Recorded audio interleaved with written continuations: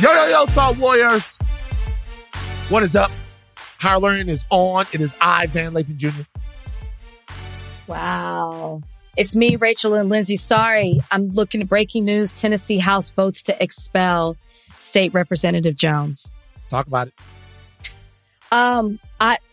He's walking out, like right now, he's walking out of the courthouse with his fists in the air. I guess they haven't made a vote on the other two. So if you guys haven't been paying attention right now, we've talked about what's going on in Tennessee. There's a lot going on. But right now, what's about to happen in the Tennessee legislature is absolutely despicable. So today they are voting on expelling 3 Democrats over gun protests. Now, you know, if you've been following the news, that there was the recent shooting at that school in Tennessee where 6 people lost their lives.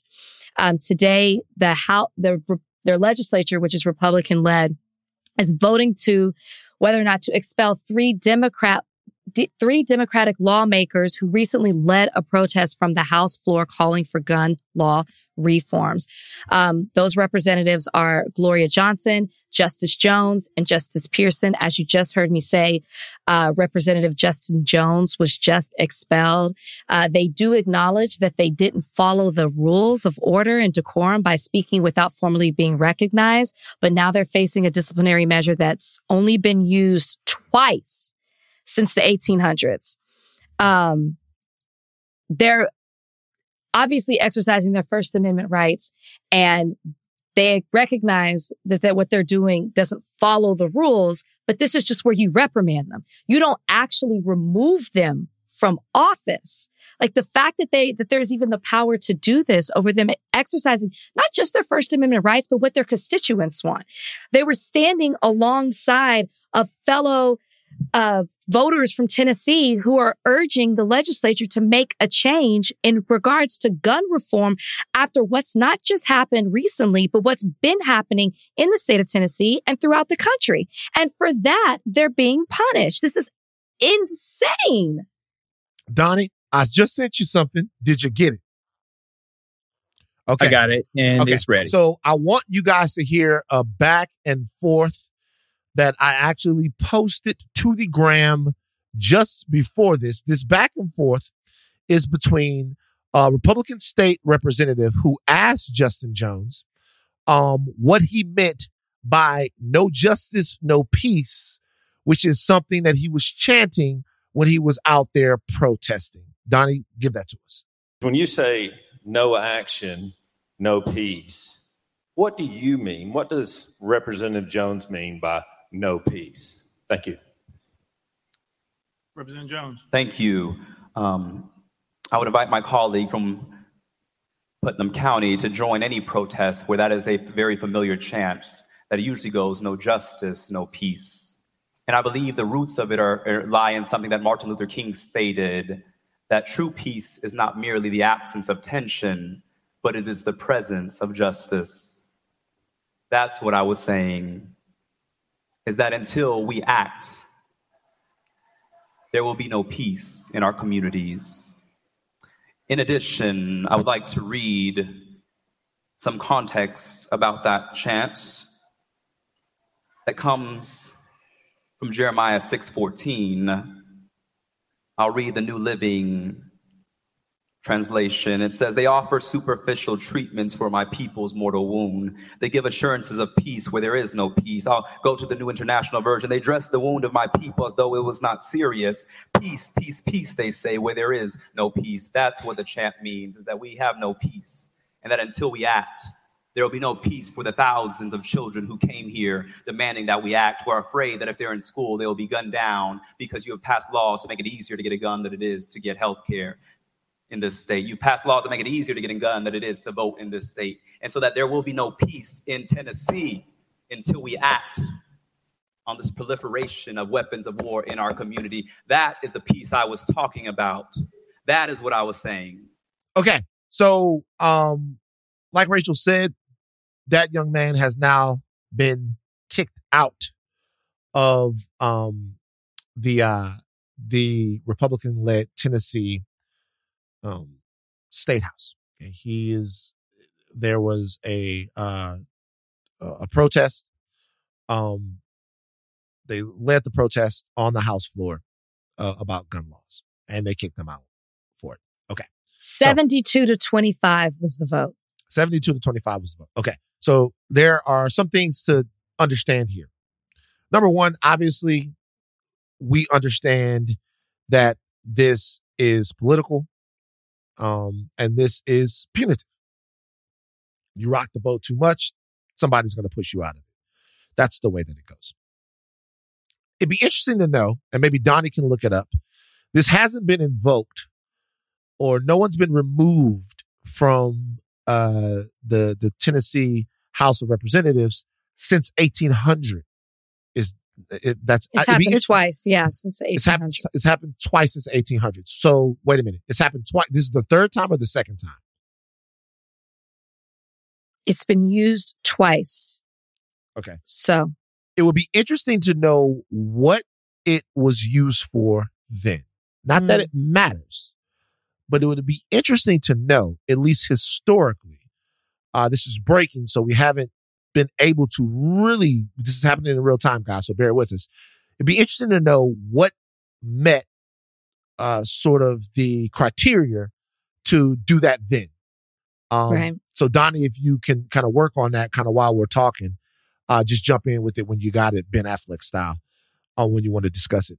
Now, look, this kind of goes back to a conversation that we have here all the time. Okay. They're not fucking around. They're not. They're not fucking around. They've told you who they are over and over and over again. You cannot ever be surprised by who they are. So this should come as no surprise. The fact that they essentially used the nuclear option on these politicians, none of you out there should be the least bit surprised. What should surprise you, or what you should be asking, is how do you want your elected officials, your activists, and your advocates to deal with this? Okay? They are going to the mattresses. This has nothing to do with anything that happened on the House floor. If they make an argument that says, hey, we want to make sure that we establish clear rules and guidelines and what is acceptable from elected officials on the House floor, they could have done that by reprimanding the individuals in question. It's the political death penalty to remove them, essentially. And they went there and they didn't blink. And they won't, Rach? And they won't. I am not shocked that they did it. I think the shocking thing is these rules exist on the books where either people know them and they would never take the opportunity to exercise it, or they have no idea that these even exist. I think that's what's shocking, is that something like this, where the legislature can have this much power to just, seems like to, based on anything, if you violate the decorum by any means, they have the power to just kick you out when there's a majority-led legislature. That's what I think is the shocking thing to me, is that there's so much power to do whatever you want, even if it is politically based. It's not what they did, it's the how they're able to do it that's shocking to me. What do you mean how they're able to do it? What do you mean by that? As in, like, that's a rule. That's allowed. Like, there's no, there are no boundaries. There's nothing holding them back to be able to exercise this power. That's what I think. That's what I mean by the how. That seems to be shocking to me. Go ahead. I mean, impeaching and removing someone is available at, but the basis of it, the basis of it is what I'm saying. When you say the basis of it, are you talking about the criteria for removal? Correct. Which is what? Tell people what that is. Well, I don't know what it is, but this to me seems to be a minimal thing, because Donnie just pulled up the other two incidents where this was actually exercised and what that was based off of. So you had Representative Robert Fisher, was kicked out of the House in 1980 after being convicted of soliciting a $1,000 bribe in exchange for trying to squash pending legislation. Pause. A criminal act. Pause real quick. So let's look at that. That strikes right at the heart of your ability to govern fairly. that is the most fundamental of errors or crimes that you commit. If you are essentially taking bribes in exchange, which we all know that they do, in exchange for affecting policy, then you are absolutely unfit to be in anyone's state house anywhere. Continue, Rach. Also, a crime was committed here. A crime. That is not what these three representatives did by exercising their First Amendment right to protest. The second one, 1866. The year is important. 6 lawmakers were ousted during a special session after they tried to prevent Tennessee from ratifying the 14th Amendment to the U.S. Constitution to provide citizenship to former slaves. Oh! So, Rach, hit him with it again so we know. Just one more time. Just say it one more time, Rach. The year is 1866. 6 lawmakers were ousted during a special session after they tried to prevent Tennessee from ratifying the 14th Amendment to the U.S. Constitution to provide citizenship to former slaves. Okay, so in that situation right there, this is a set of choices that were made. Okay, 2 of these are political. One of these is actually a merit-based expulsion of a lawmaker. One is, we're not going to let you take our guns no matter what. And if you bring that fight to the state house doors, then we will find a reason to get rid of you. The other one is an age-old American adage, no niggas. Yeah. The oldest rule in America, guys, and I don't care what you guys say, the oldest rule in America is simply no niggas. And if you go too hard, they'll remind you. Question. The Speaker of the House is Cameron Sexton. He likened what happened, the protest that took place at the Tennessee State House, to an insurrection. Okay. I would imagine that people, okay, hold on. So let's maintain as much objectivity as is possible right you're now. Right. I would imagine that people who, I imagine that would be the most compelling argument that they would make as to why they had to be so draconian in the consequences for these lawmakers. Okay. Do you see any realm where being a part of or inciting any sort of mass hysteria or protest or demonstration or chaos in a state house could or should lead to what happened to Justin Jones? No, not in the way that Justin Jones and the other 2 Congress people conducted themselves. I do not think that that's it. I think that, listen, did they disrupt, a order? Sure. That is what protesting does. Should they maybe be reprimanded for it? Sure. But to lose their position is extreme. And to compare it to January 6th, I'm sorry, where people lost their lives, where people were shitting in the Capitol, where they were calling to hang people, they were threatening, they were tearing things down. That's a totally different situation. You might not like how these people did it, but where they did it and the position that they had as far as protesting gun reform. But it is ludicrous unless you're referring to the January 6th that Tucker Carlson showed on his show. Based on that video, I could see how maybe that's what you're thinking, not what actually happened in real life. There's one more example that Donnie just put in the chat. Thank you so much for this, Johnny. Wait, who? Donnie. Donnie on the spot. I was about to call. Get it right. Wait a second. I was in my mind. I was about to call. I was going to say, you're not Johnny on the spot. You're Donnie on the spot. 2016, when the chamber voted 70-2 to remove then Representative Jeremy Durham, a Republican, from the House over allegations of sexual misconduct. Okay. So that's in the throes of the Me Too movement. And it was a situation to where they nuked that guy, because of his allegations and because of where the country was. Okay. Mm-hmm. I'm going to go back to House Speaker Cameron Sexton. He added, what they did was try to hold up the people's business on the House floor instead of doing it the way they should have done it, which they have the means to do. They actually thought that they would be arrested.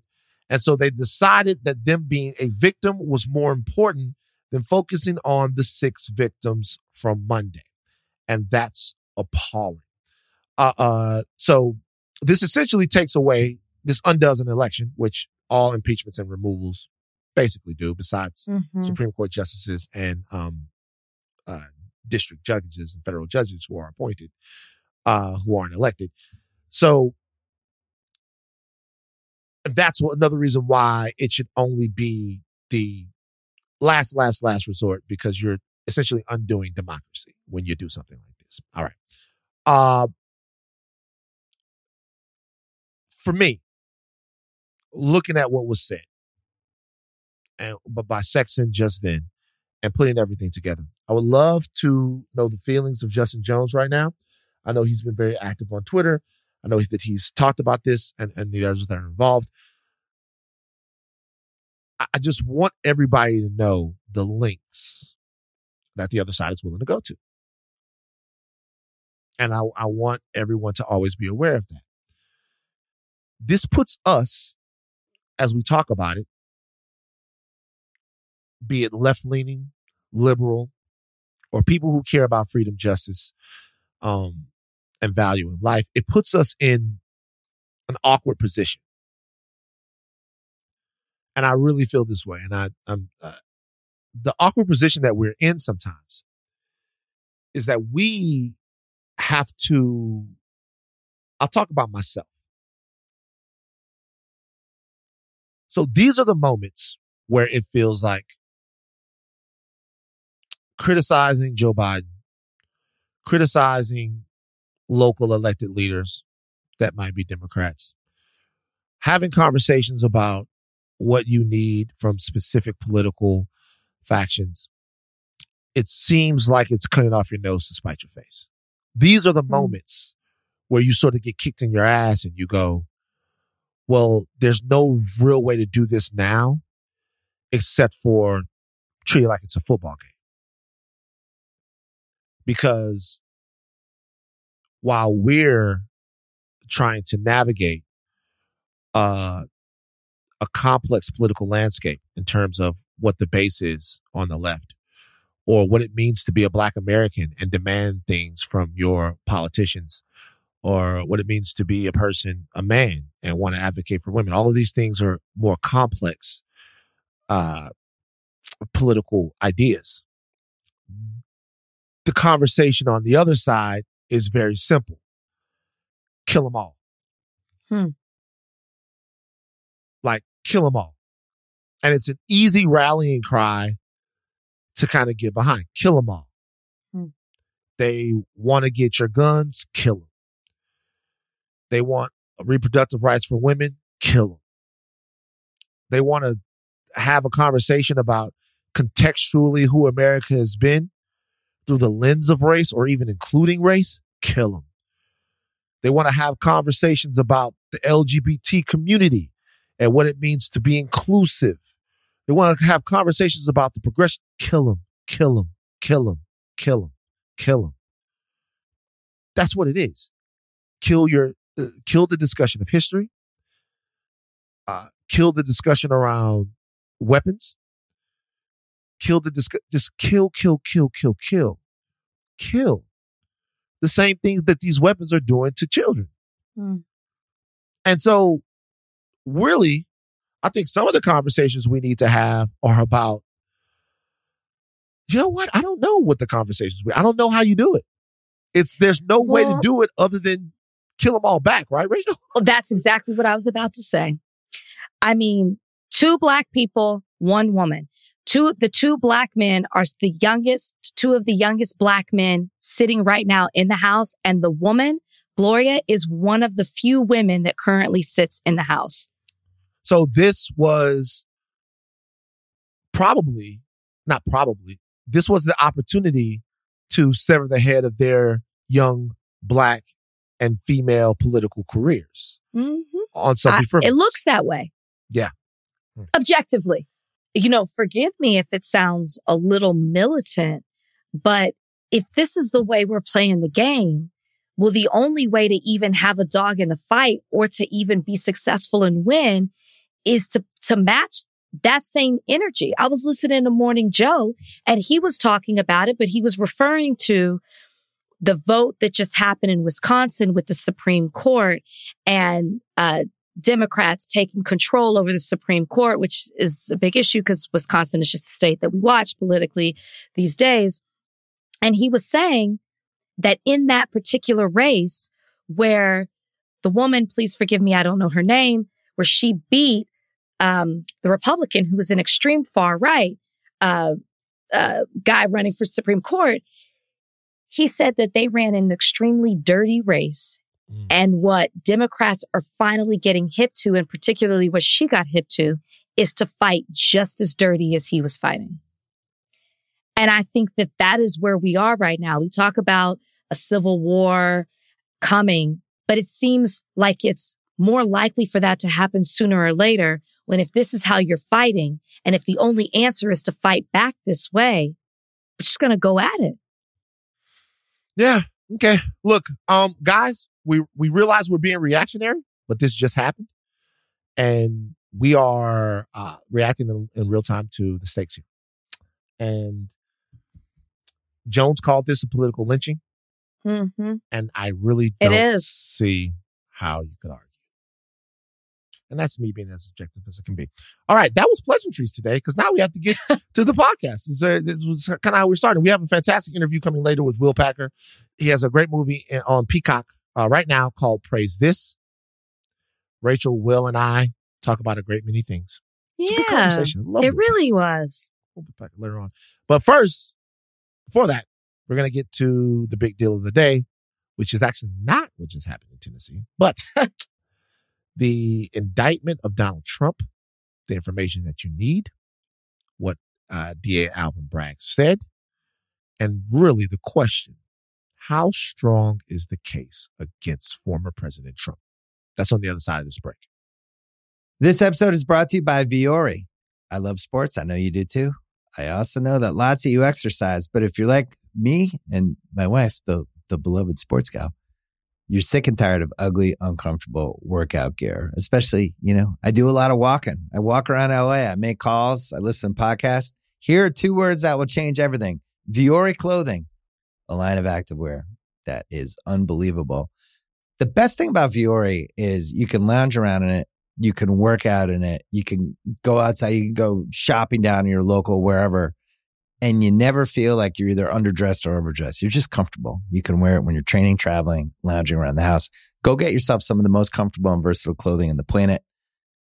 Here's the deal. Our listeners get 20% off their first purchase at Vuori.com/Simmons. Once again, Vuori.com/Simmons. You could spend the weekend doing the same old whatever, or you could conquer the weekend in the all-new Hyundai Santa Fe.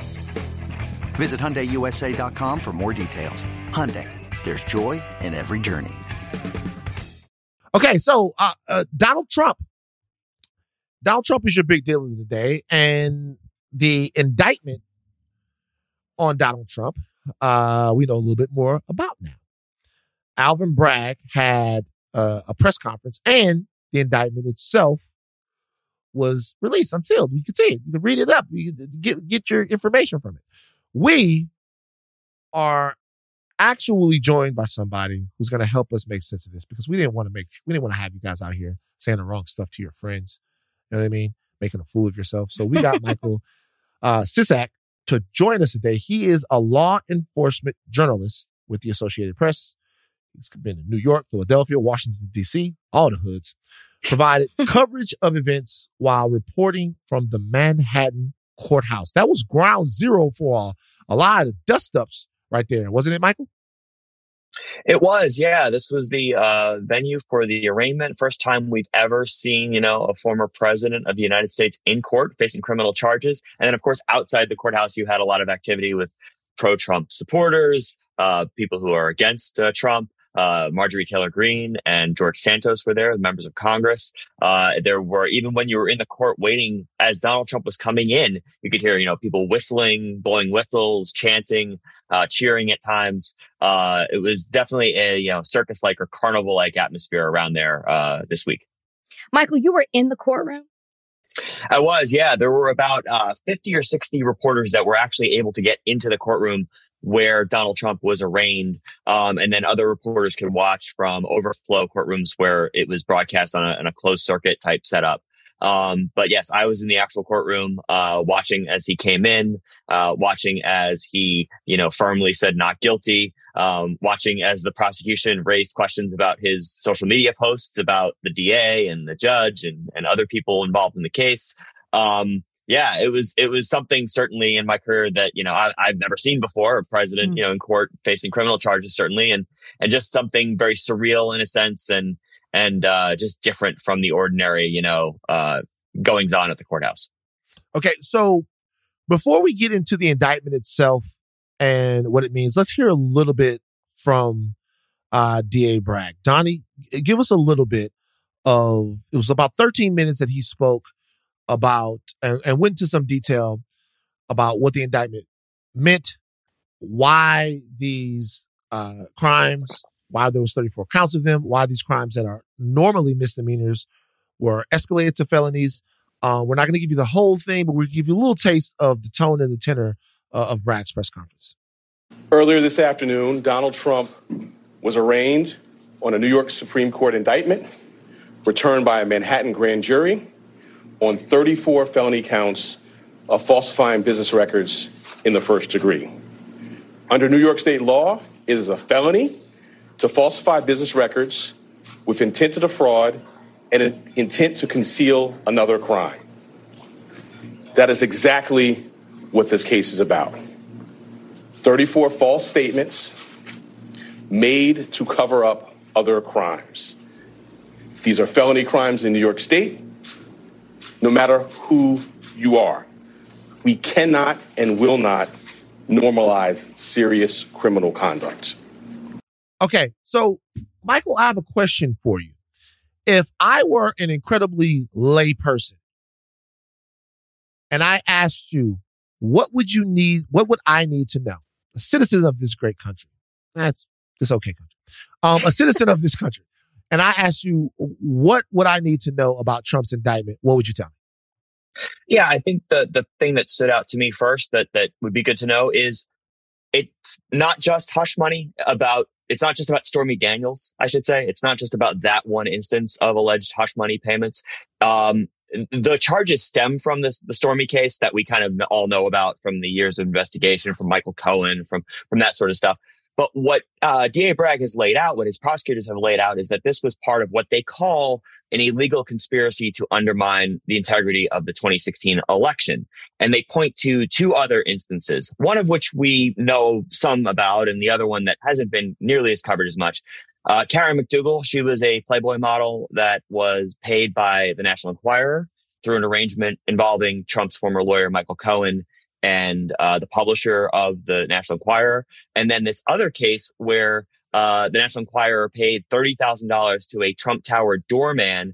That doorman, alleged to have a story that Donald Trump fathered an out-of-wedlock child or, through an extramarital relationship, that kind of thing. That has never been proven, but nonetheless, even the allegation they felt could be damaging. And the allegation from DA Bragg is that these are three examples of this concerted effort to what they call catch and kill these stories. So while we talk a lot about Stormy Daniels, and that's certainly central to this case, what they're trying to say is that this goes beyond just that one instance, that there were multiple attempts to take these stories that could be embarrassing to Donald Trump and to suppress them from the voters and from the public. What's interesting is, and as people are, talking about just talking about Trump and the whole media circus of it all, people either seem to believe that DA Alvin Bragg has a lot of evidence and Trump's going to be found guilty, or it is the complete opposite, that he hasn't quite shown that this rises to the level of a felony and he's going to get off. And that Alvin Bragg didn't provide enough information to the public in regards to why this rises to the level of a felony. And I was wondering if you could speak to that, because there seem to be a lot of critics that do not believe that this is a felony. Did Alvin Bragg prove that? Not prove, because he doesn't have to, but did he outline that in the indictment or in something he said, or maybe something we didn't see in the courtroom since you were in there? Maybe this will clear it up a little bit. Yeah, I think that both arguments are kind of interesting and will, bear out as we go on in this process, as more evidence is turned over, certainly as we hear from witnesses. The whole thinking about Alvin Bragg sort of in his career as DA was, what is he going to do about Donald Trump, right? Because he comes into office, inherits a case against the company, against the former CFO. You have that already pending. And then he backs off of a potential indictment of Donald Trump, which is outlined, in the book by his former prosecutor and sort of that public debate. He gets the conviction of the company, and then they are reviving this case, which, had been known around the office as the zombie case because it had been investigated over and over again without charges being brought. Now he has brought charges. He has, shown on one hand that he has stuck to his word that the investigation was ongoing and active. But on the other hand, he has opened himself up to criticism from people who see, not only on the right, but also on the left, who see that there are other cases out there that could be potentially more damaging to Donald Trump. You have the classified documents, January 6th, the Georgia investigation about the election interference that is alleged to have happened there. So you have all that going on. The reason Alvin Bragg says he's able to charge these crimes as a felony as opposed to a misdemeanor is because of what he cites as a state law making it illegal to interfere, influence an election. Now, critics will argue that since this was a presidential election, federal law should apply. Alvin Bragg was not specific in whether he's also alleging allegations of federal law. And the law is kind of untested in this area. There haven't been too many cases, certainly no cases involving a former president, but really no cases involving a state prosecutor bringing charges that hinge on a violation of federal law. So that may be argued out as this case unfolds. I'm certain that Trump's lawyers are going to argue that there is no basis for felony charges or, in fact, maybe any charges. And of course, there'll be pushback from Alvin Bragg saying, it's a federal election, but also voters in New York State were maybe duped by these acts as well. So as I understand it, this is the way it works. Stormy Daniels is going to make some problems for Trump. Trump wants to pay her the $130,000. Michael Cohen pays the $130,000. Then he gets reimbursed by Trump. Trump signs a check. The check says it's for legal services. That is falsifying business records. Bragg is claiming that if you falsify business records for the purposes of covering up a crime, then that's not a misdemeanor, that's a felony. What I think people don't understand is what you just laid out is what essentially is the crime that was covered up.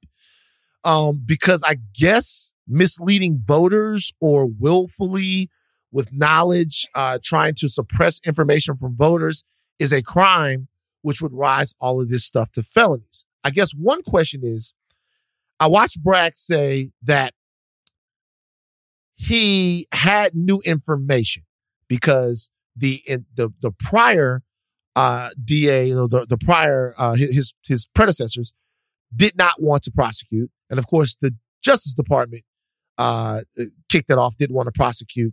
Bragg says they brought this case when it was ready. He had new information or new evidence that made him want to bring the case. Do we have any idea what that new evidence is? What the prior DA didn't have that Bragg has now?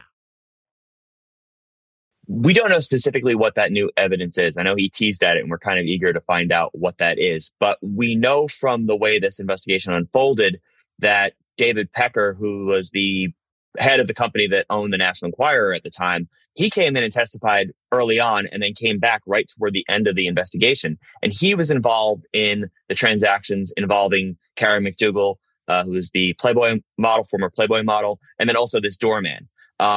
The doorman really wasn't part of this conversation. You know, we heard a lot about Stormy Daniels and we heard some about Karen McDougal. So there may be something there. Also, there's a question about how much information has been gleaned from Donald Trump's tax records and other financial records that were obtained through a long fight in the Supreme Court, through a subpoena process that happened under the predecessor. And now, Alvin Bragg's office has been evaluating those records. There may have been information that came out also in some fashion through the investigation of the Trump Organization, which was convicted in December of tax fraud in an unrelated case involving perks they gave to their executives. Now, in that case, we saw examples of Donald Trump's personal general ledger, which is where he keeps all the records like legal expenses for Michael Cohen. In that case, they talked about how Donald Trump wrote checks for one of his top executives to pay private school tuition for his grandkids, right? But if you already have those ledgers, you also then have an opportunity to look at other transactions that may have been mischaracterized. I don't know, for a fact what the new evidence is, but I'm just thinking about the scale of this investigation and how bringing fresh eyes with Alvin Bragg's office, with Matthew Colangelo, whom he hired to run this investigation, they could be looking at some things that maybe, some leads that weren't turned over, so to speak. Okay, Michael, so we have a lot of time between the next time we see Trump potentially in court. It's April. December right now is when the next hearing is set, which really is a long time. However, you were in the courtroom and, we've, been reading up on it as well as far as this gag order, which seems to be that's been placed on Trump to not do anything on social media. Please correct me if I'm wrong in regards to inciting a protest. Go ahead. So just for clarity, there is no gag order. The judge said he is not inclined to issue a gag order, and he gave two reasons for that. First, free speech rights of any American. And also he cited, the fact that Donald Trump's running for president makes it even more complicated to restrict what he says. But what he did do is he urged Trump's lawyers, and he also urged prosecutors to do this, both sides, to remind Trump and to remind witnesses, people involved in the case, to be mindful of rhetoric that could inflame violence or civil unrest. So he didn't exactly say don't do it, but he kind of strongly cautioned, like a parent saying, hey, don't, you should really, really think twice about doing that before you do. Nothing legally binding, but certainly if it continues, there could be other remedies, including possibly a gag order. And that's my question. And thank you for clarifying that. Immediately after, he took to, his social media and went out there and started, raging on social media. And although he's not specifically, saying things to calling for a certain action, his words hold a lot of power with his fan base. How likely do you think it is that based on what he's doing, and this is just right the day after, and there's a lot of time in between, that this will ramp up to a level where the judge might call them back in, might potentially issue a gag order or accelerate the case? I know that there's been some discussion surrounding that. And I know that Trump's people are trying to get it pushed back even past December because obviously primary and here, all of that. But how likely is it that this case could be accelerated?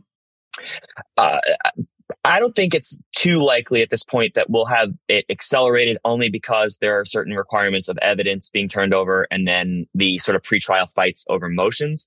But I could see a scenario potentially where there are restrictions placed on what Donald Trump is able to access in terms of that evidence. They've actually talked about that already. The prosecution wants an agreement. They're working on it with the defense where Donald Trump would be barred from posting evidence to social media or disseminating it to the media. Their fear is that could taint the jury pool, that could intimidate witnesses. So we're going to see that as a preliminary step to kind of remedy things. And then also if this rhetoric continues to escalate and if it's people involved in the case, Donald Trump or others, I could see a scenario where the judge does crack down on that. We've heard already that there have been death threats and other vile comments left for the judge, left for his staff. Donald Trump, hours after sitting in the courtroom, quietly listening to this warning, this admonition, was on the stage at Mar-a-Lago talking about the judge. And then from practical purposes, the judge has a lot of control over what happens in this case. So if you talk to lawyers, they may say, hey, you want to be on his good side. Not that the judge should hold things against the defendant, but that certainly makes things more awkward when you're going after him and his family. and riling up your base. Mm-hmm. Yeah, I'm wondering, one potential roadblock for there is that if Donald Trump is talking in his speech, his political speech, that is the golden goose of American free speech. That is it's probably the most protected form of speech is political speech. And so the judge might have maybe a hard time deciding which parts of Trump's speech are worth censoring, if you will, and which parts he has to let go in order to recognize the free speech. But if not, it would be kind of easy. You go on there talking around, gag order, contempt, week in jail, boom, boom. Like it could be really bad. If it was any one of us, it would be a lot easier. Yeah. This is where being a former president comes in handy. My last question for you is about David Pecker. Now, Michael Cohen in this situation is an easy slam dunk for Bragg and those guys. Michael Cohen is going to get on the stand and going to say whatever Bragg and those guys want him to say. He's had a long-running feud with Donald Trump ever since he was his lackey back in the day. And Michael Cohen is going to say, Donald Trump told me to do this. Donald Trump knew. I know that he knew. Boom. The question about Michael Cohen is credibility. People know that he doesn't like Donald Trump. People know that he's lied before. People know all of this. David Pecker is a little bit different. As the head of AMI, which, by the way, you guys, AMI, just to let you guys know what it is. Men's Fitness, Muscle and Fitness, Flex, Fit Pregnancy, the National Enquirer, the Sun, Weekly World News, the Globe, the Star. That's the company that's in the middle of this kind of scheme or whatever, allegedly to help Donald Trump. His testimony, in my opinion, could be very consequential because he doesn't have the same credibility concerns that Michael Cohen would have in terms of, testifying for or against the president. Is there any sort of understanding? Okay. And I know Catch and Kill well. I used to work at TMZ. Is there any understanding of where Pecker's mind is on this and what the prosecution and or Trump's defense is expecting him to do? It's a good question. We don't have a lot of window into Pecker's mind. We know that he's been before the grand jury that was investigating this case and that returned the indictment. We saw him early on in this probe in January and February. And then we saw him again sort of as a rebuttal witness, as a last witness for the prosecution to make their case before the indictment was handed up. Pecker is an interesting character because he was a very close friend of Donald Trump's, and he went through these great lengths to use his publication to bolster Donald Trump's image and also to help hide these negative stories. And that's been laid out in the Michael Cohen case and the agreements that they had.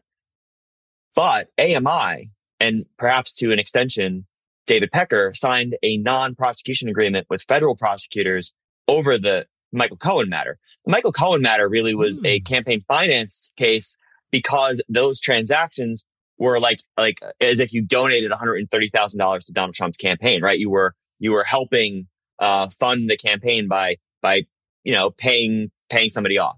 That's the allegation. So by doing that, AMI and perhaps by extension David Pecker have agreed to cooperate fully with investigations into matters related to this. So that could be the hammer that prosecutors have on David Pecker to ensure that he cooperates, to ensure that he testifies, and to ensure that that explosive kind of testimony about this agreement is what is heard in court. Last question before I leave. What's with that hat in the background right there? That hat with the red A on it. What is that? What you got going on? This there's two. One is like a old Bear Bryant houndstooth hat, and the other one's an Alabama hat. I just throw a bunch of stuff on that shelf. And, why do you have that? You don't mind me asking? I went down there about 10, 15 years ago. I had an uncle that went to Alabama, and he was honored in their ROTC program. And I don't know, it just looks cool. So I was like, you know what? Go Roll Tide. Yes, it's going somewhere, Michael. Well, you see this, congratulations on the national championship, women's championship. Very nice. Michael, you see that? That's what I'm talking about.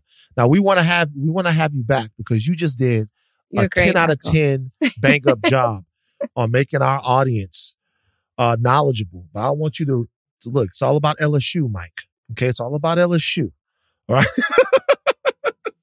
I can get on board with Go Tigers. Okay, I'm with you. I love it. Michael, I thank you so much. What a compelling, twisty, turny set of events here. Donald Trump indicted, historic. We know more than we knew before. Mm-hmm. Michael, thank you so much for joining us today on Higher Learning. We're going to come back with something else on the other side of this break, guys. Hold tight. This episode is brought to you by Thomas's. Thomas's presents Technique with Tom. Slicing an English muffin with a butter blade? Boulder Dash! Just pull apart with your hands and marvel in the nooks and crannies' splendor. For each one is unique, like a snowflake. Thomas's, huzzah! A toast to breakfast. This episode is brought to you by Viore. I love sports. I know you do too. I also know that lots of you exercise, but if you're like me and my wife, the beloved sports gal, you're sick and tired of ugly, uncomfortable workout gear. Especially, I do a lot of walking. I walk around LA. I make calls. I listen to podcasts. Here are 2 words that will change everything. Viore Clothing, a line of activewear that is unbelievable. The best thing about Viore is you can lounge around in it. You can work out in it. You can go outside. You can go shopping down in your local wherever. And you never feel like you're either underdressed or overdressed. You're just comfortable. You can wear it when you're training, traveling, lounging around the house. Go get yourself some of the most comfortable and versatile clothing on the planet. Here's the deal. Our listeners get 20% off their first purchase at Viore.com/Simmons. Once again, VUORI.com/Simmons. Okay. It's happening to me again. Your guy is back at it. Your cousin is back at it. All right. So Van Jones talked about the scene regarding Trump as he was leaving the courthouse. Mm-hmm. He's actually entering the courthouse. And this is what Van Jones had to say on CNN. He looks sad. Yeah. He looks sad. He looks like the weight of it's hitting him. And, just as a human being, like I don't take joy. I don't like the prison system. I don't like what it does to people. I don't like this process. So I don't take any celebration in seeing him looking that way. He looks sad. Now, doesn't mean that accountability is not owed. We don't know what he's going to be charged with. There's a lot more. But at that moment, that is not a conqueror. That is a granddad having a very bad day. Rachel, did you have a problem with that characterization of Donald Trump? Did I? I honestly thought, I was like, no way. No way he said that. We must be taking this out of context. I tried to give Van Jones the benefit of the doubt. Then I went and I watched it and I said, no, that's what he said. And no, I don't feel that way, the same way as Van Jones. And did you see what he tweeted after? No, I didn't. In his response. So afterwards, he tweeted, because obviously he saw all the backlash that he was getting in regards to that comment. I don't know what he thought people were going to say. I guess because nobody checked him on that panel he was sitting on, he thought it was okay. So he takes to Twitter and he says, and I quote, "I've spent 30 plus years fighting for criminal justice reform. I never want to become desensitized to the human reality this system has on individuals, families, and communities, no matter who the defendant happens to be." That is a really broad statement to make in regards to fighting for criminal justice system and lumping in defendants such as former President Donald Trump. So is that the same thing that you apply to January 6th and those defendants? Is that the same sort of thinking that you apply to a George Zimmerman? I mean, take your pick. That makes absolutely no sense. So because you've been fighting for criminal justice reform, and you don't like the system as it is, that means that you're supposed to have empathy for every single defendant who happens to be on trial. This is selective criminal justice reform. I'm sorry, Van Jones has Van Jones has a hard-on for the Trumps and that entire family. And I am sick of us pretending like, oh, he misspoke, or, oh, he just put his foot in his mouth. No, this is the man who the Kushner called for him to be removed from CNN. And then less than a year later, we're seeing Van Jones sitting next to Jared Kushner and buddying it up with their family. And there's been some sort of behind the scenes revolution to where now Van Jones keeps taking it upon himself to speak out on behalf of Trump. It's like that meme. Nobody, Van Jones wants to speak out on Trump. He can't help himself. So I want to understand, seriously, because it's almost as if, okay, so there's two things. So either it's what you say it is, which I feel like most people think that it is. Or there's like, is Van Jones in his own way trying to scare us out of our echo chamber in some way? Look, I'm going to do something right here, you guys. I agree with Rachel. I'm saying it before y'all get all mad. Yeah, I'm over here shaking my head. And start typing away. Before y'all get mad and start typing away, I agree with Rachel. It seems as if Van Jones has a very specific affinity for the Trump family. And we know this. We know he's been in pictures with Eric Trump. We know he worked very closely with the Trump family and with Jared Kushner to get the First Step Act passed. So he might actually like these people. Okay? Might like these people. But I'm going to attempt to do something right now for fun. This is an attempted bail shoot. I'm going to attempt to shoot Van Jones some bail right now. I'm going to do my best. I'm going to be... You're going to be Van Jones. I'm going to... No. God damn it. You're being Van Jones. Go for it. I'm not being Van Jones. There he is. I'm going to be Van Jones Lathan, defense attorney. Give the people what they want. I'm going to be Van Jones Lathan, defense attorney.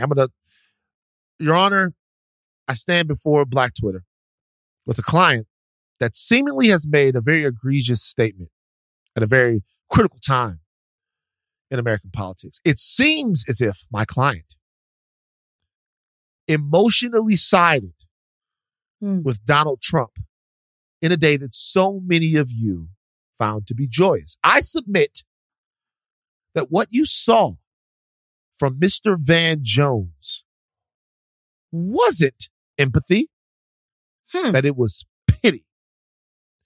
It was pity for a man who's reached the bottom of the barrel. It was pity for a man who looked like a sad-ass granddad who's, I can't do it. Yeah, you can't do it because, one, you make that a single act. He's a repeat offender. I would like to, at this point, introduce prior acts onto the record. Pity.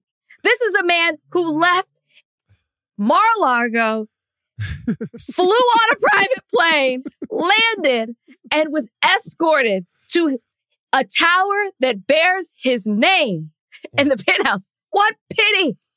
What pity. So okay, so it's obvious. All right, so cool. I tried it. It didn't work. I can't do it. But so Van Jones just I mean, look, Van Jones doesn't give a fuck what, does he not care what he doesn't care. He doesn't care. Look, once again, guys, I'm going to say something. A lot of the work that Van Jones has done in criminal justice reform is like super duper essential. It's super duper essential. But him and I have communicated before. We had an argument and stuff, and I've been whatever. But if I could talk to him at this particular point, the question that I would ask isn't about Trump. It isn't about criminal justice. It's about Black people. And it's about, the question I would ask Van Jones is, why does he feel so comfortable? Or, I wouldn't ask it that way. That's a messy way to ask it. I would ask him, does it bother him that he alienates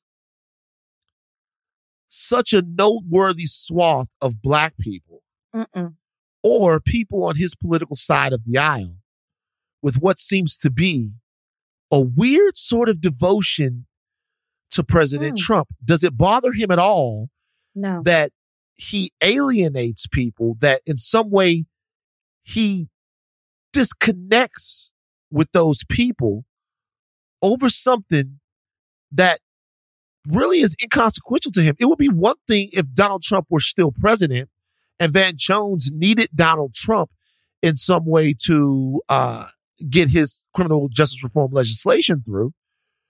I would almost go, okay, well, that's what politicians and political operatives do. But at this point, that's not even the case. The guy's not the president anymore. He's just another fucking criminal. Like, you know what I mean? And I don't know. Sunny Hostin asked him this when they had him on The View. Basically, you've lost a lot of respect and trust from Black people and like prominent Black people. And he said to her, that's not true. And so what I think it is he's surrounded himself with people who are praising what he does. I think he prides himself on believing he walks in the middle. He can talk to people on both sides. And you can't. Especially in this political climate, you got to pick a side. It is impossible to do it. And the more you keep walking this so-called line, the more you keep stepping on the wrong side of it. Because that's all I keep seeing. And I'm not taking away from what he's done in the past, but just because you have done things that are amazing for criminal justice reform doesn't give you the excuse to then say whatever it is that you want, because it's harmful. And when Fox News starts playing your videos as quotes, it's a problem. You got to look at yourself and say, hey, I'm doing something wrong, and stop listening to all the people you surround yourself with who aren't holding you accountable or in check. Well said. All right. On the other side of this break, after Rachel just flamed up Van Jones, it's not me. I don't feel that way. Care. Okay. I really don't care. On the other side of this break, we have a delightful interview with Will Packer, the producer of a movie that I saw and enjoyed very much called Praise This, which is now available on Peacock. This episode is brought to you by Hotels.com. I was traveling internationally last year. I was in Mallorca. I didn't know the island well. I said, let me head to the north, head towards the water. Let me go on Hotels.com and see what they have available. Something preferably on the beach, maybe even a gym. Not only did I get those things, there was a kids session with exercise, gymnastics in the water, pony rides, a train. It had everything, and I didn't even want any of those things. But at least I knew they were there, just in case I changed my mind. And now finding the perfect hotel has never been easier thanks to the Hotels.com app. Whether you're looking for a family-friendly, right, all-inclusive or a relaxing spa weekend, you can find exactly what you need and compare hotel prices, ratings, and amenities side by side. So start planning your next getaway and find your perfect somewhere in the Hotels.com app. This episode is brought to you by 7-Eleven. Cold, slurpy drinks and a hot summer day are a match made in heaven, and your favorite refreshment just got even better. Let's talk about 7-Eleven's $1 small slurpy drink with 7 rewards. It's the classic frozen fizzy treat you can't get anywhere else. I'm a blue raspberry guy. Just know that about me. Know that about me going forward. Anytime there's a drink like this, I'm in on the blue raspberry.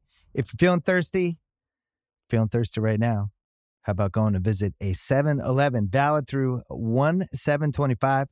7-Eleven has the right to end this promotion early, plus tax. Participating U.S. stores. See app for full terms. All rights reserved. All right, you guys, we have a real special guest. When I say real special guest, I mean somebody I have a great deal of respect for many reasons. It's on the podcast right now. Will Packer. I know y'all know the name. I know y'all know the game. Y'all know the movies. There is a new film called Praise This, which is out right now on Peacock as we speak. I've seen the movie. It was delightful. I enjoyed it. Rachel, did you hear that? Yes. It was delightful. He doesn't use that word too often, Will. That doesn't feel like a bad lazy word. I didn't know you had that in the arsenal. I like that. We got Will Packer joining us today. Will, how you doing, brother? Man, come on, brother. First of all, you know that the respect is mutual. And I appreciate you taking some time to have me on. I really do. Thank you, Rachel. Good to see both of y'all, fam. I'm happy to be here. So I'm going to get this out of the way right now rather than do it at the end. Okay. All right. All right. Because we're going to talk about Praise This. We got other questions for Will. Yeah. But I'm going to get this out of the way. Right. Oh, now. boy. All right. You said that twice, Rachel. I know. I'm like, what is it? Okay. So I'm going to go back to the year 2019. Uh-oh. I got fired from TMZ. Yes. In a very public way when everybody saw it. Now, from the outside looking in, it doesn't look like my career skipped a beat, right? Because I move on to the next thing and I keep going, I keep going, I keep going. However, during that time of my life, there was an incredible amount of fear. I was scared. I was already going to leave TMZ. I only had about 6 weeks left there. However, with the way I left, I was wondering who would want to be in business with Van, who would continue, how I would move on with my life and the people that I have to support. Will Packer gave me an opportunity. Will Packer put me right back on TV on a show called Central Ave. That's right. Where I got a chance to do my thing, my Van thing on the street. And then even into the pandemic, like when I was doing it from here. And the fact that I got another opportunity, that I was back on television, that I was back employed again, took so much stress off me, both financially and mentally. And it was a decision that was made by Will Packer and Shayla and the people over there that run your shop. And I've never got a chance to tell you how much that meant to me in a real way and how important that wasn't just to me, but to my family. So I have a great deal of respect for you for more than that. But thank you, Will. Seriously. Wow. My brother, I receive all of that, man. I really, really do. I appreciate that. I acknowledge it. I'm just going to say, give us a moment here, Rachel. Let me talk to my brother, right? Please take it. I'm just going to say, black man to black man, it's what we're supposed to do. You are an asset. You have always been somebody that was right at the center of the culture, right? As you know, there were people that watched that previous show that you were on that platform because of you, because you were the voice and the only voice that was authentic to the culture. So for me to have a platform and have the ability to then reach out to someone that I always felt prior to the exit was undervalued on that platform, that is what I'm supposed to do. Like, you know, you heard that saying, I didn't work this hard to work this hard, right? That's you know, Puff loves to say that all the time. I didn't work this hard to not use my power in the way that I use it to help. And I don't mean like hand up, hand out. I mean to help all of us as a community and as a culture, because you then elevated my show, right? You then took me. I had a show that was in a new space for me. It was a Fox syndicated show, and I needed somebody with that authenticity that you brought. The thing that we can do that we don't do enough of, in my opinion, in the community, and I'm specifically the Black community, but this serves for all marginalized communities, anybody that's outside of the traditional power structure. We don't do is sharpen each other. The iron can sharpen iron if you allow it to, right? And if I don't see you, and you and I, you know, I'm producer, you are definitely talent. You have, you know, a lot of different things that you have a lot of different things I do. But too often what I see us do is go at each other as if I can't win if you win. I can't, okay, all right, Van's off that show. He out the way. So let me see what I can do, right? To take advantage of the fact that he's not. That's not what we need to do. We need to be lifting each other up. I don't mean that in some kind of just really corny, earnest kind of way. I mean for the business of it, y'all. The business, right? Like I get business. I make the content I make. I'm proud of it, not ashamed of it. I do it. I make popular content. I make content. I'm trying to reach a broad range of people. But I understand the economic imperative upon which we all have to operate, especially within this industry. And so I also understand that other people not valuing the culture is an opportunity for us to do it. So that's all I will say about that. I appreciate you saying it. It was what I was supposed to do, and it worked out for both of us. So I'm just proud to be back here rapping with you. I appreciate you. Rachel, I didn't know where he was going when he said, let me get this out the way. I didn't either, but man, I know that wasn't directed specifically at me, but I needed to hear that. That was beautiful and meaningful. And I love that. And I love that we just had that moment here on the show on Higher Learning. And it makes me think, Will, for you, everything that you're saying is so true. And it's so what we need, with just period overall, but specifically in our community. And I'm wondering, who did that for you? Yeah. You talk about sharpening each other. Who was that person or people for you? Yeah. Very clearly, for me, it was the Hudlin brothers, Reggie and Warrington Hudlin. Hold on 2 seconds, guys. I'm sorry. Close this so that, see that glare right there? I apologize, guys.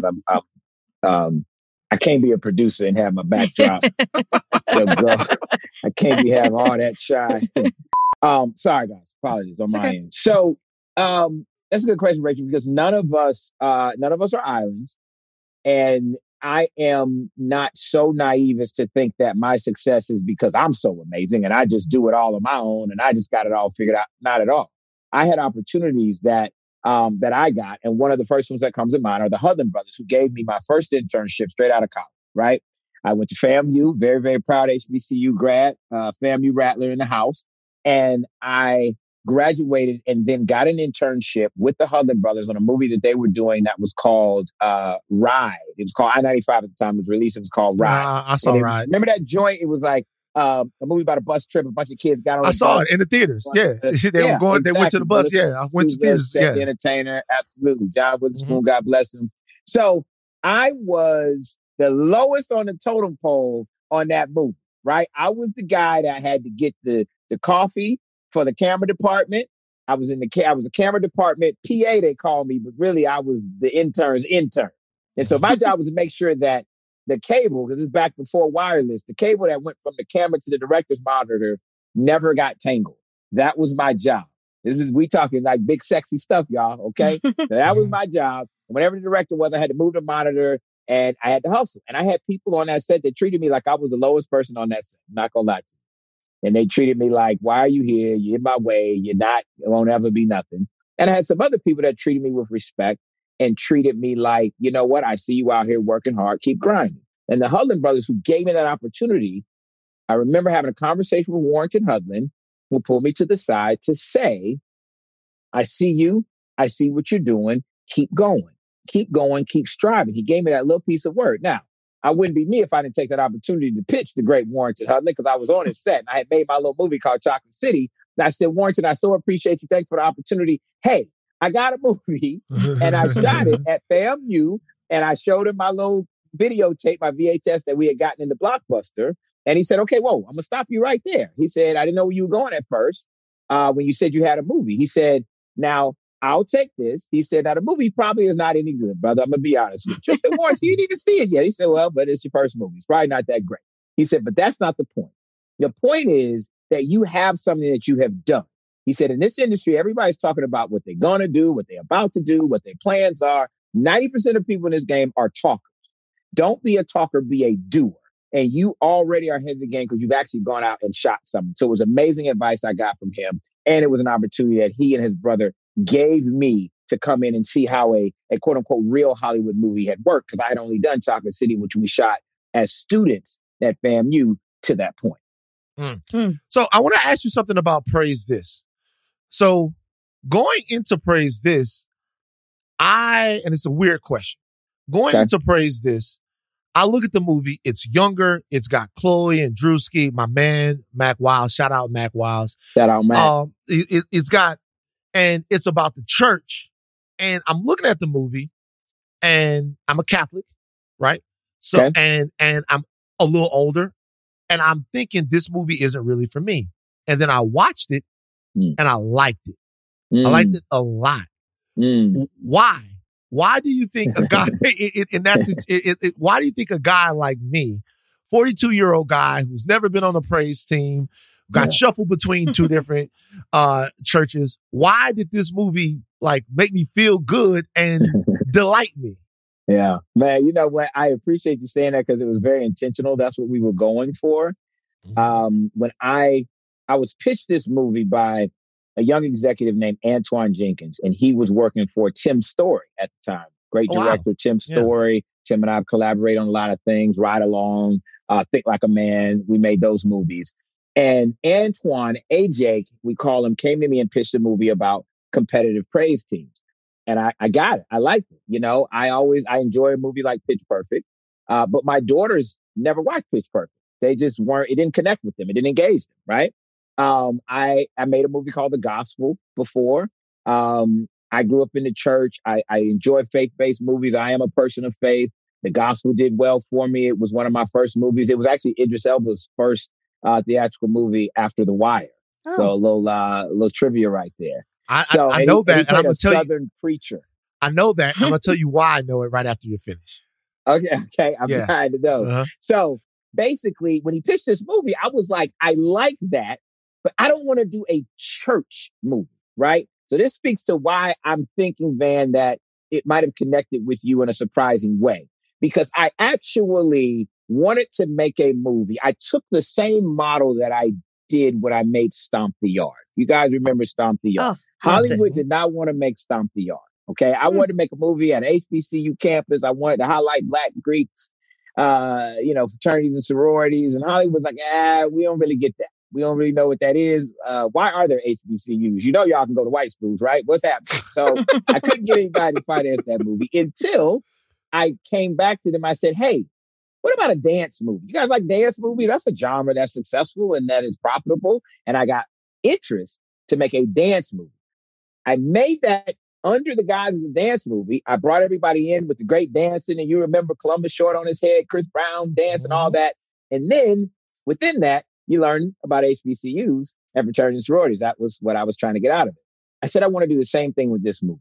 You're going to come in and the music's got to be banging. So you saw a band. I got Beyonce and Drake, Meg Thee Stallion, mixed, mashed up with gospel lyrics. I did all that, right? And it's good and it's fun and it's funny. But along the way, I wanted you to learn about faith and spirituality, because Chloe's character has lost her way, doesn't have a relationship with God, doesn't want one. And that relates to a lot of people who didn't grow up in the church like maybe you did, Van, or maybe I did. A lot of people that feels like church is not for them. But I'm somebody that believes that it's not an institution, a denomination, a person that's the gatekeeper for faith and spirituality. So I wanted to make a movie that did not feel like it was just for the church crowd and did not feel like it was just for people that knew what that was, that got it. If you've never been in a praise team, can't recite one verse. I wanted there to be something for you. And so if you came for, the Drake gospel mashup, I wanted you to stay for a message about reconnecting with your faith and finding your own journey to your own personal spirituality. So I'm hoping that some of that came across. That was our intention, B. Yeah. Oh, Ben, I'll let you say your thing about issues before I go. So there was a Will Packer phase of my life before Will Packer became a go-to Hollywood producer. Okay? I'm going to tell you where it starts. I'm going to connect this to Idris Elba. There was an actress that I was obsessed with in the late 90s. Her name was Gretchen Palmer. Oh, wow. Rachel, do you know Gretchen Palmer? No, Have you ever heard that name? I feel like I probably only know her by face. Hold on. Her name was Gretchen Palmer. Look her up, and y'all. I was obsessed with Gretchen Palmer. Yes. So anything that Gretchen Palmer was in during that time, I would see it. Yes. So I was at the video store one day and I rented a movie called Toi, was the name of the movie. And it was about, you had to do, because I recognize Kenya Moore is in this housewife stuff, Rachel. And then you met Gary. I know Toi. Okay, so I read, and I'm like, I read the movie to see Gretchen in some situations, whatever. And I watched it. And I remember telling Ian, I was like, yo, bro, that shit was like good though. and Ian was like, what? Because my roommate Ian at the time, I was like, the movie, it was like actually good, right? All right. So I was on bandwagon, watched the second one and all of that stuff. Later on, my first job, like my real first job on a movie set, was on a movie called The Reaping. And it shot in Baton Rouge. The Gospel opened while we were shooting The Reaping, right? And Idris was on that movie. And so when I was like, he would never remember me. So I was working on that movie. That's when I was the PA, like kind of situation on the movie. Yep. And then when I looked at the little thing that he had for the movie, The Gospel, I was like, oh, I know that name. That's the same guy that did the Gretchen Park. So Rainforest Films, all of that stuff. I had watched all of those movies and seen all of those movies. And now years later, Idris and I have the same manager. Yeah. I love that. You with Aronde? Yeah, with Aronde. Yeah. Shout out to the OG. Absolutely. Super manager out in Hollywood. So a lot of people don't even know how long it took for you and how many films you actually made to get to the point to where your movies were the biggest thing. You made a lot of films and put in a lot of work. And sometimes seems like people don't give you or recognize you for the journey of your career. I appreciate that. You know how it is. We are a what have you done lately society. We are an immediate gratification, short-term memory society. Social media has made us like that. We all are like that. So a lot of people think that I just like Girls Trip was my first movie.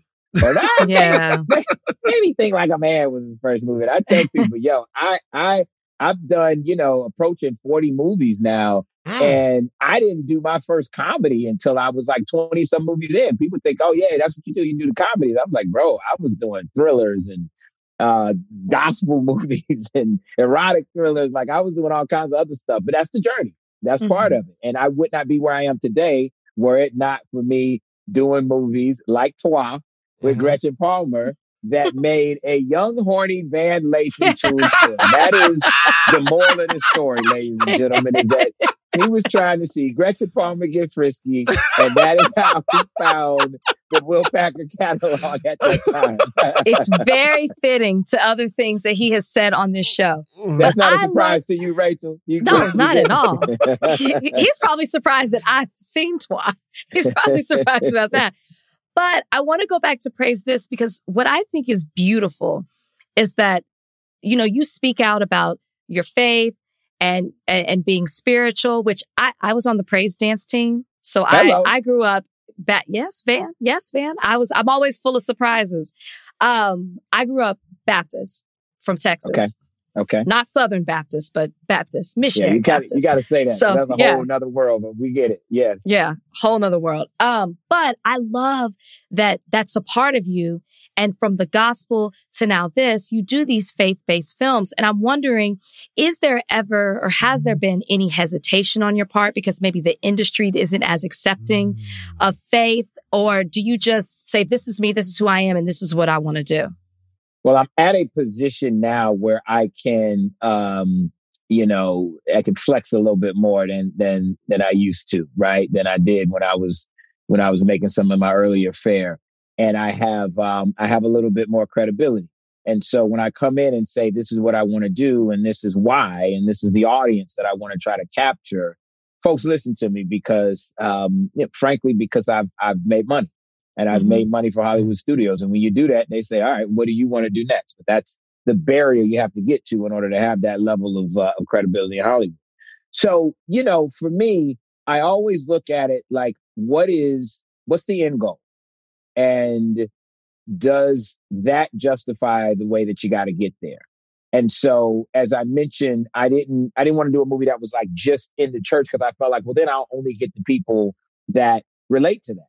And I actually wanted to get something. I wanted to make something for the Chloes and Drewskis and Quavos of the world that are out there that feel like, church ain't for me. That's, I don't feel welcome there. They don't play the music I like there. And a lot of, especially you talk about 20-somethings, a lot of them are a little bit rudderless and faithless. And don't connect with their spirituality because they feel like, well, I don't want to go to some mega church or some small church. I don't want to be sitting in some pew. I don't read the Bible, so that's not for me. And I'm here to say that it's bigger than that. So it is. And by the way, Rachel, it's always a battle. So I'm not saying that, I get in, I walk into Hollywood and say, give me money, and they just hand over bags of cash. Like, it doesn't work like that. I got to pitch my projects. I got to tell them what the plan is. I got to cast them correctly and work on the scripts and address notes. I got to do all that stuff. But if there's an area, a theme, a particular type of film that I want to make, I do get much more leeway now because I am established and have had some success with it. And a lot of it is instinctive too. I have to trust my instincts that I have honed throughout the years. Mm-hmm. Talk about Chloe a little bit. This is an opportunity, as far as I'm concerned, from her, because I don't know that I've seen anything before this where Chloe is your singular central star. She is kind of driving this movie, and she does a fantastic job. Talk about her star, where she is, and like where you see her going, because she's really compelling, does a really great job in this movie, and she's always talk about Chloe Bailey. She knows how to get people talking about her, and this movie was a great role for her. Yeah, I think so, man. Here's the thing about Chloe. We know she's talented. We've watched her literally grow up before our eyes. It's been an interesting journey for her. Whenever you come in under that Beyonce umbrella, there's going to be a lot of good that comes with that, and then a lot of not so great because of the pressure and the comparisons and all of that, right? She knows she's very talented, but that's not the thing that is going to make what I think is going to be a really, really successful career for her. And I have been very fortunate to work with some folks at the beginning of their successes, right? I don't claim anybody's successes. I've worked with some very talented folks. They were talented, before me, they'll be talented after me. But I have had the platform that has allowed some folks to reach the next level of success, I will say. And I'm very proud of that. She's somebody that I think will reach that next level. She's poised for it. Here's why. Yes, her voice, she got the pipes, amazing. She has been working on her acting craft. She's been acting for a while. You will see if you see the movie. She does not drop the ball. I think she does a really, really good job with this character. Here's the thing that's going to separate her. Her work ethic. She works hard. That's the thing that you don't see. I've had the opportunity to work with Beyonce a few times. What separates her, yes, she's amazing. She's gorgeous. She's talented. She's all that. She busts her ass. You're not going to outwork B. And B's at the point where she could just sit back and rely on her talent. I'm B. Stop playing, right? She has such an attention to detail. She has such a tremendous, unbelievable work ethic. And I see that in young Chloe Bailey. That's the thing. Even right now, I joked with her the other day. I said, you got 17 projects out right now. Don't forget which one is Praise This, all right? Make sure you get mine in the mix while you doing you got the album, you got Swarm, you got the tour, But the reality is that she is willing to do what it takes.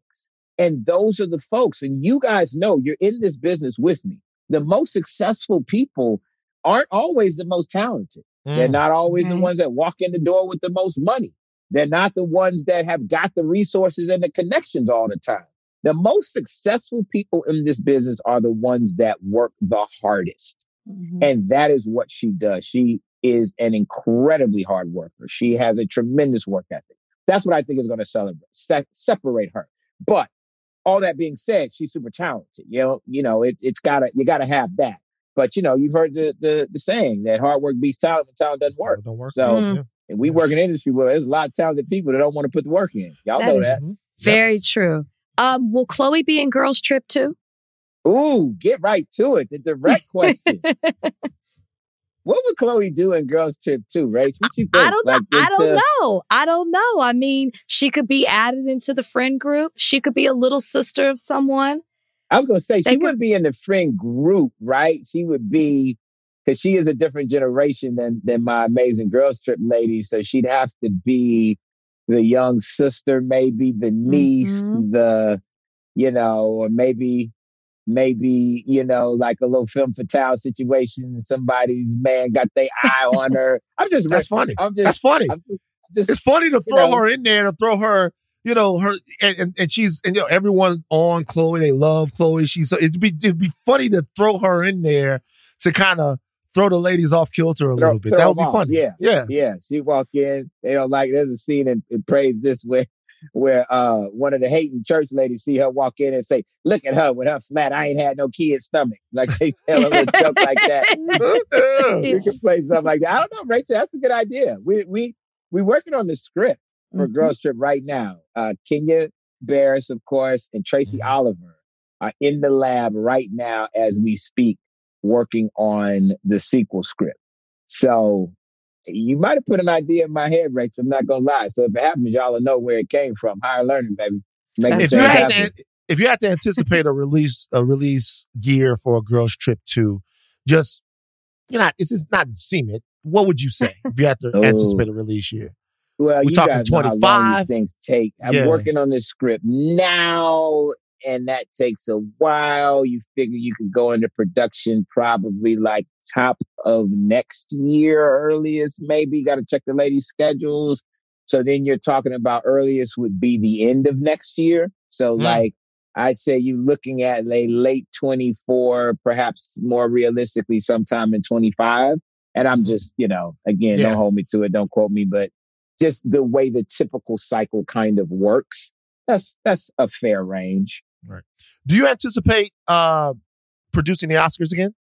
Never. No interest whatsoever. Couldn't pay me. Why is that? Because I've done it. And this has nothing to do with the slap. Here's the thing. I actually turned down producing the Oscar for several years before I agreed to do it. Oh. I had been approached prior to. And what people outside of that world don't really recognize is how labor intensive it is to produce a show like that. And I knew it. And I kept saying, I appreciate it. I'm flattered, but I don't have the time. And that was true. I didn't. But one of the things that I say when I speak to people, especially when I'm speaking to young people, I tell it to my own kids. I say, do the thing that scares you the most. What are you running from? Hit it head on and go out and do it. And I had to look myself in the mirror and I said, you keep turning down these Oscars. Is that the thing that's scaring you? Like, you got to hit this head on, Will. You're never going to not be busy. And so I agreed to do it, of course, for 2022. And it was an incredible experience. It really was. But man, it's like producing 10 movies at once. It is unbelievable how much goes into a show like that. And well before the show even happened, I said, okay, all right. It's funny because I actually called up Reggie Hudlin had done the show before, speaking of the Hudlin brothers. Jesse Collins had been a part of a producing team that had done the show. I called a couple other people and they all said, oh yeah, you should do it. Yes, absolutely do it. I was about halfway in. I called them all and I said, I thought we were friends. Why in the hell didn't you tell me how crazy this shit was? I literally called. I said, what? I thought you were my guy. I knew halfway through, I was like, okay, I would never do this again. Here's the thing. It's the thing that you do when you are done with your active Hollywood career. It's the thing you do at the end, like for legacy. You know what I mean? It's like, okay, I've made the movies. I'm slowing down. Before I retire, let me do, this last thing to put the perfect period on a career, right? I don't advise it for people that are as busy as I am with everything else I got going on, because I basically had to shut a lot of that down. Now, I got a great team that kept stuff going, but my personal focus was on that Oscars for a good 7-8 months. And that's that's a lot of time for somebody in my position. So I've done it. I still remain very proud of that show, but no, there's not a blank check that would get me back to do that again, y'all. I'm done. All right. We gotta let Will Packer go.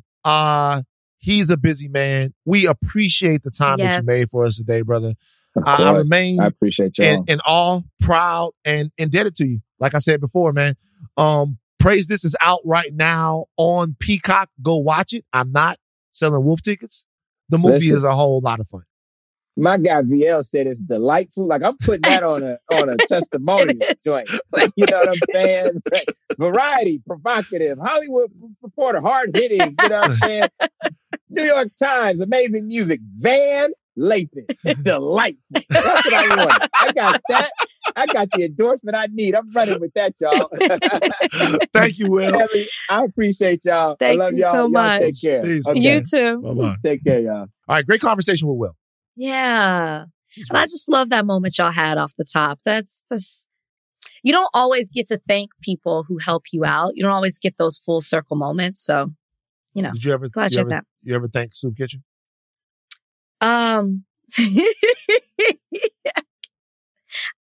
Let's move on. Is Soup Kitchen your Will Packer? God, no. But that's what people would like to think. He gave her everything that she had. Why do they say that? Why he's the host of the show?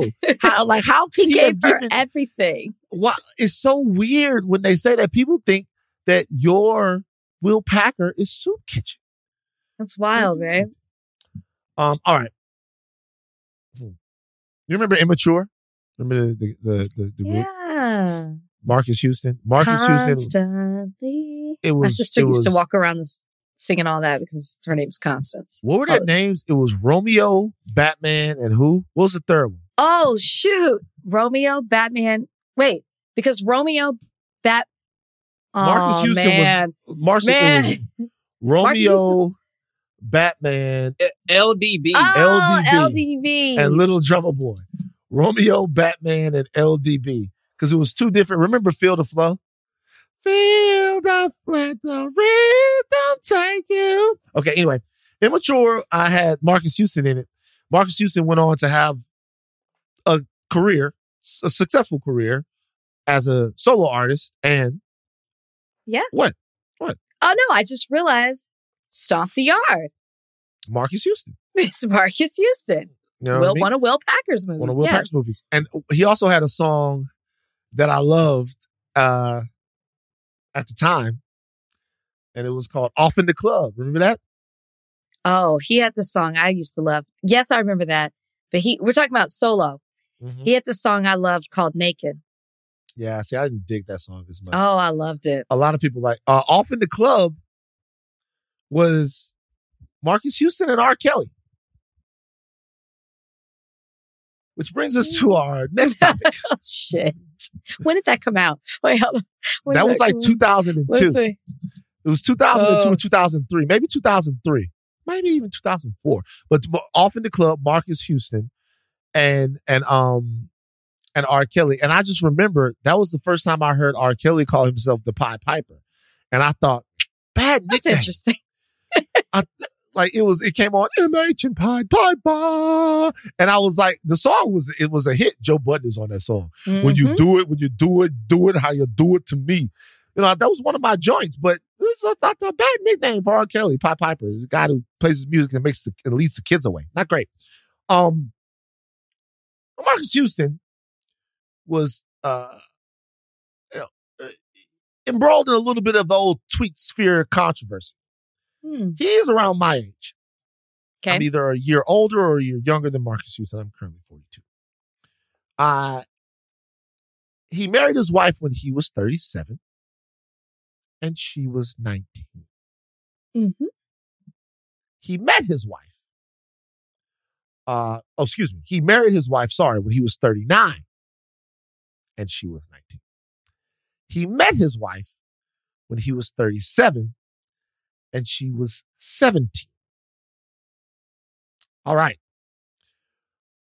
He is promoting an episode of called Uncensored, promoting a TV show called Uncensored, where he went on to talk about what people think about his relationship with his wife. People joke about him and call him a creep, and the allegations that he groomed her for a couple of years before he put a ring on it. Donnie, run the clip. Me and my wife's situation is a little different, you know, how we met, you know, through mutual friends and everything like that. You know, when I met my wife, she was 17. So, you know, we had no really conversation and no really connection until, you know, she was of age. And, you know, people don't understand. And I got a lot of course, I got a lot of backlash for marrying someone that was 19. And, you know, when we did finally start to talk, I was like, this woman is like me. And she was just like, when I would talk to her, she just, for one, we had a spiritual connection. And I feel like that's the most important thing. We both love God. We both love Jehovah. And that was key. And being able to start being around her and talking to her and talking to, like, we got it. We connected through music and, you know, all right, cut all this shit off. Spirit. Okay. So look, people were getting on Marcus Houston's ass. As they should. So you think it's creepy that Marcus Houston met his wife, Maya Dickey, when she was 17 and then married her when she was 19? And you don't? I'm asking you, do you think that it's true? Do you think that it's true? No. That he met her at 17 and they had no communication until she was 18 and got married at 19. So how'd you meet her? You met her? Y'all didn't talk? Y'all didn't exchange? So then you came back? I feel like if you saw her at 17 and you came back when she was of age and started up a conversation and connection, you would have said that. You met her at 17. You obviously had some type of attraction, connection, conversation with this woman. I saw somebody say, boy, they'll just sprinkle Jesus on it and try to make it all better. That was hilarious to me. So wait a minute.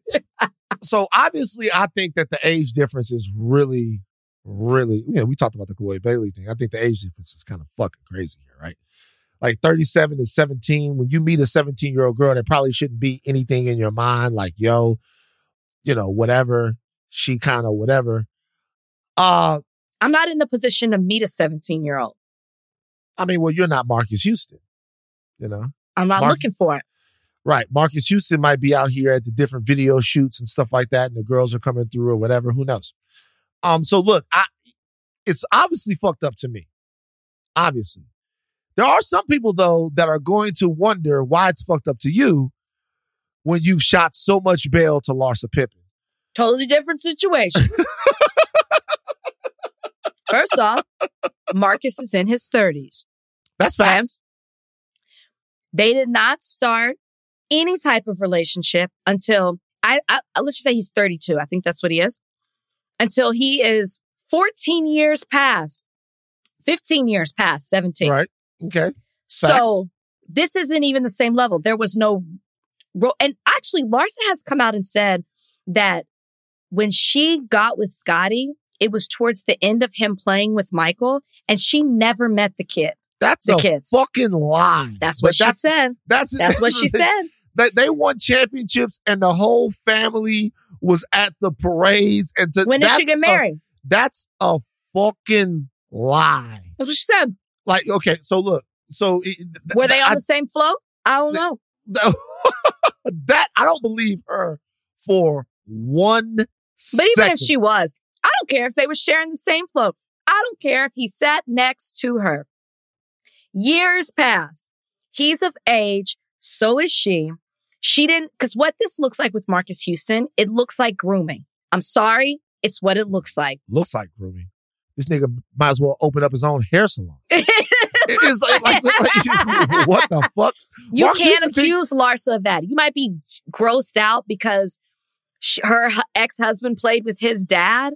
I can see that. And she might have known him when he was a child. But you in no way can say that she grooms this person. And that's what it looks like with Marcus. It's too close. It's too soon. This girl's too young. And I don't care how you try to twist and turn it. You were eyeing her when she was a minor.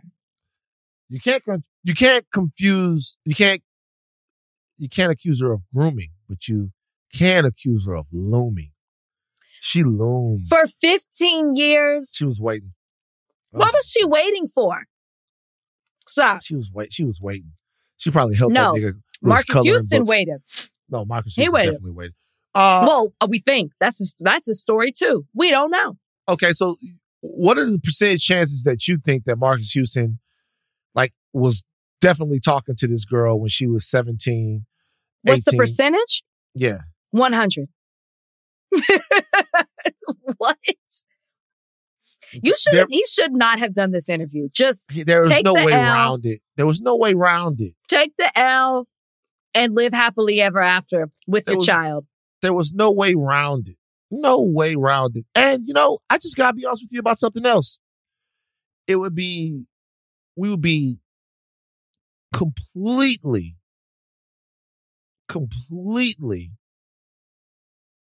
sort of irresponsible if we didn't at least discuss some of the talk, the innuendo, and the rumors that have associated themselves with the whole crew over there at TUG. This is not me coming, this is Chris Stokes and all of this stuff. Oh. And these are child artists. And none of this stuff is provable or has been proven, should I say. But in the case of Marcus Houston, being with someone that's that young, right? If you know the history and the allegations and the talk that's been surrounded by everything over there, it looks away. And it looks like something that he might have learned. That's not me saying that. I'm just saying it's an extra added source of scrutiny for him. All right. Doesn't look great. Don't do that if you can. Just be quiet, Marcus. And also, go. Don't give hand jobs to people that you knew when they were 7 years old. So, I mean, either way, it's bad. You're talking about the other. Okay. Yeah, just don't have sex with and have oral with people that you knew right when they were kids. Don't do any of that. All right. Mailbag. Mailbag time. Time to read your letters and then we'll reply to them. Oh, it's mailbag time. Write us with your queries and we'll chime in. All right. First mailbag question is from Gotas de Mil. They ask, would you rather be trapped in a romantic comedy with your enemies or trapped in a horror movie with your friends? Horror movie with my friends. We're going to figure that shit out. I would too. That'd be, that's easy. Horror movie with my friends. We're going to figure that shit out. Yeah. I don't want to be with my enemies ever. The romantic comedy is not going to make it any better. All right, cool. That was easy. Next one from Thai Comedy. He asks, this one's kind of serious. How do you know when it's time to move on or it's just a rough patch in a relationship? I feel like the moment you typed out that question lets me know it's time for you to move on from whatever it is that you're in. I really feel like that. It got that bad where you're asking advice from two people who are not relationship experts. It's bad. Well, who's a Ty? Yeah. Ty, it's time to move on. What I would say, Ty, is this. This is what I would say, Ty. Is that relationships are about how much you want them sometimes. When you're in a relationship with somebody for a long time, there's this notion that you are going to be in love with them every second and every minute and every hour of every day. It's not true, Ty. Sometimes you are in love and sometimes you are out of love. The question is, what's keeping you with someone during the times that you have actually fallen out of love with them? What's the basis and the foundation that holds you around? What makes you stay in a working, committed fashion with someone in the times where you really don't feel that for them? If you can answer that question, it's probably going to be about more than your feelings. It's probably going to be about your life, the life that you've made, what you've sacrificed, what they've sacrificed, what you've built. And those to me are things that can be reaccessed during the times that the feelings are lean. That's what I would say. Wow. I think we just developed a new segment on higher learning. That was absolutely beautiful. It sounds like something my therapist has said to me, to be very honest with you. That was absolutely beautiful. I do feel like a lot of times we know, like I'm thinking of the last relationship that ended. A lot of times you do know, but you've put so much blood, sweat, and tears into a relationship that it's so scary to think what's on the other side of it. So I would say, in addition to everything Van just said, trust your intuition. Like, don't stay out of convenience in a relationship. Don't stay because you're scared to leave, or sometimes it's even scared to leave like family or friends that you've connected with, or just like not the loyalty, but just like the security. That's the word I'm looking for. Security that you have in a relationship. So I would just ask yourself within and be honest with yourself. And at the end of the day, if turns out it doesn't work out, you're going to be okay. You're going to be okay. There is something on the other side of it. Yeah. Like, just, don't Marcus Houston situation. All right, Donnie, we're not taking any more mailbag questions. I got to say something before we leave real quick. I have to make an apology, a very public apology, and an apology that's important for me to make. I'd like to apologize to my grandmother, my mama, Geraldine Ellis. I'll tell you why I am apologizing. In the wake of my Uncle David's death, I shared some stories about my Uncle David. Okay. You guys have to understand, for me, I'm talking to the audience here, not to my grandmother. All of these things to me are instances and things that have happened in my life. They have made up who I am. They have colored who I am. I am ashamed of nothing. I am ashamed of no one. I accept my family and my friends for everything that they have done, the totality of who they are, all of their flaws, all of their strengths. I accept my father for who he was and who he wasn't. I accept my mother for who she is and what she wants, what it is. So when I talk about somebody, it comes with an acceptance for me of who that person was, and the feeling and the knowledge that I love them anyway. So I don't care what you guys think about anybody that I'm talking about. I know these people for what they are and who they are, and I love them anyway. That's the way I look at it. Mm-hmm. What I didn't consider is how sometimes talking about someone reflects to the other people in my life who love them. Yeah. That was my grandmother's son. She is in mourning. There are things about him that she just doesn't want to hear or talk about right now. And one particular story I told was something that my uncle and I joked about in the times that I talked to him before he passed away. It was top of mind, and I said it. I won't repeat it now. I apologize to my grandmother for making her feel bad.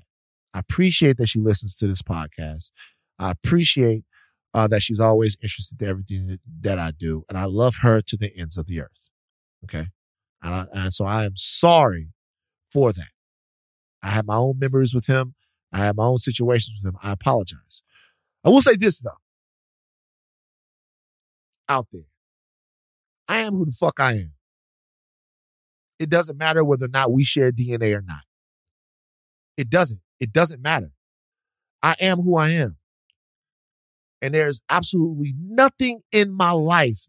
Goes out to the people who are closest to me. Absolutely nothing in my life that's too precious for me to not express how I feel about it.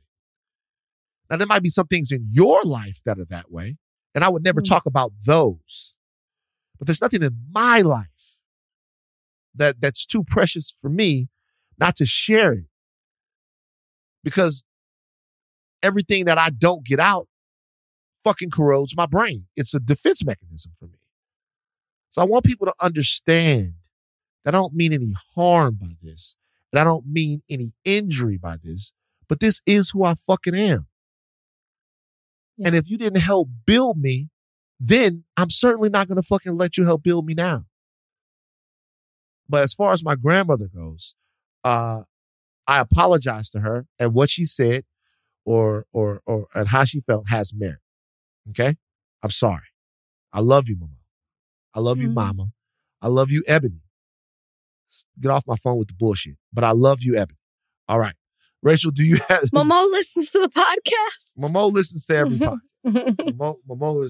Momo is great. Momo is great. I love my grandmother. Wouldn't be who I was without my grandmother, and that's for sure. You got an unexpected ally of the week? No, people have me very upset. Very upset. So I actually do have one. Okay. It's okay. I had one last week. Okay. This guy is great. So Candace Owens told a story. And the story was about her wanting to get her house decorated. Okay. And she wanted to get her house decorated by celebrity house decorator David Netto. Okay. Her husband, George Farmer, who is the CEO of Parler, reached out to David Netto, who is a well-regarded interior designer, described by Architectural Digest. You guys, the Vive answers well enough. I'm sorry. We're almost as a done. true designer's designer. He does luxury homes all over the place. They reached out to him to get him to design their home. And this is David's reply. Dear George, thanks for your inquiry. I'd rather be hit in the ass with a wooden plank than ever go near either of you. Kind regards, David. That is the epitome of the unexpected ally of the week. He might be unexpected ally of the pod. The year? Yeah, of the year. He's way up there. This is a guy I'd never heard of before. It's definitely unexpected. As motherfucker said, he'd rather be whooped with a plank than go near either of you guys. All right, that's mine. That's hilarious. That's great. I'm glad I didn't have one because that's it. That's the one. All right, take the caps off, but do not stop learning. I am Van Lathan Jr. I'm Rachel and Lindsay. Bye, guys.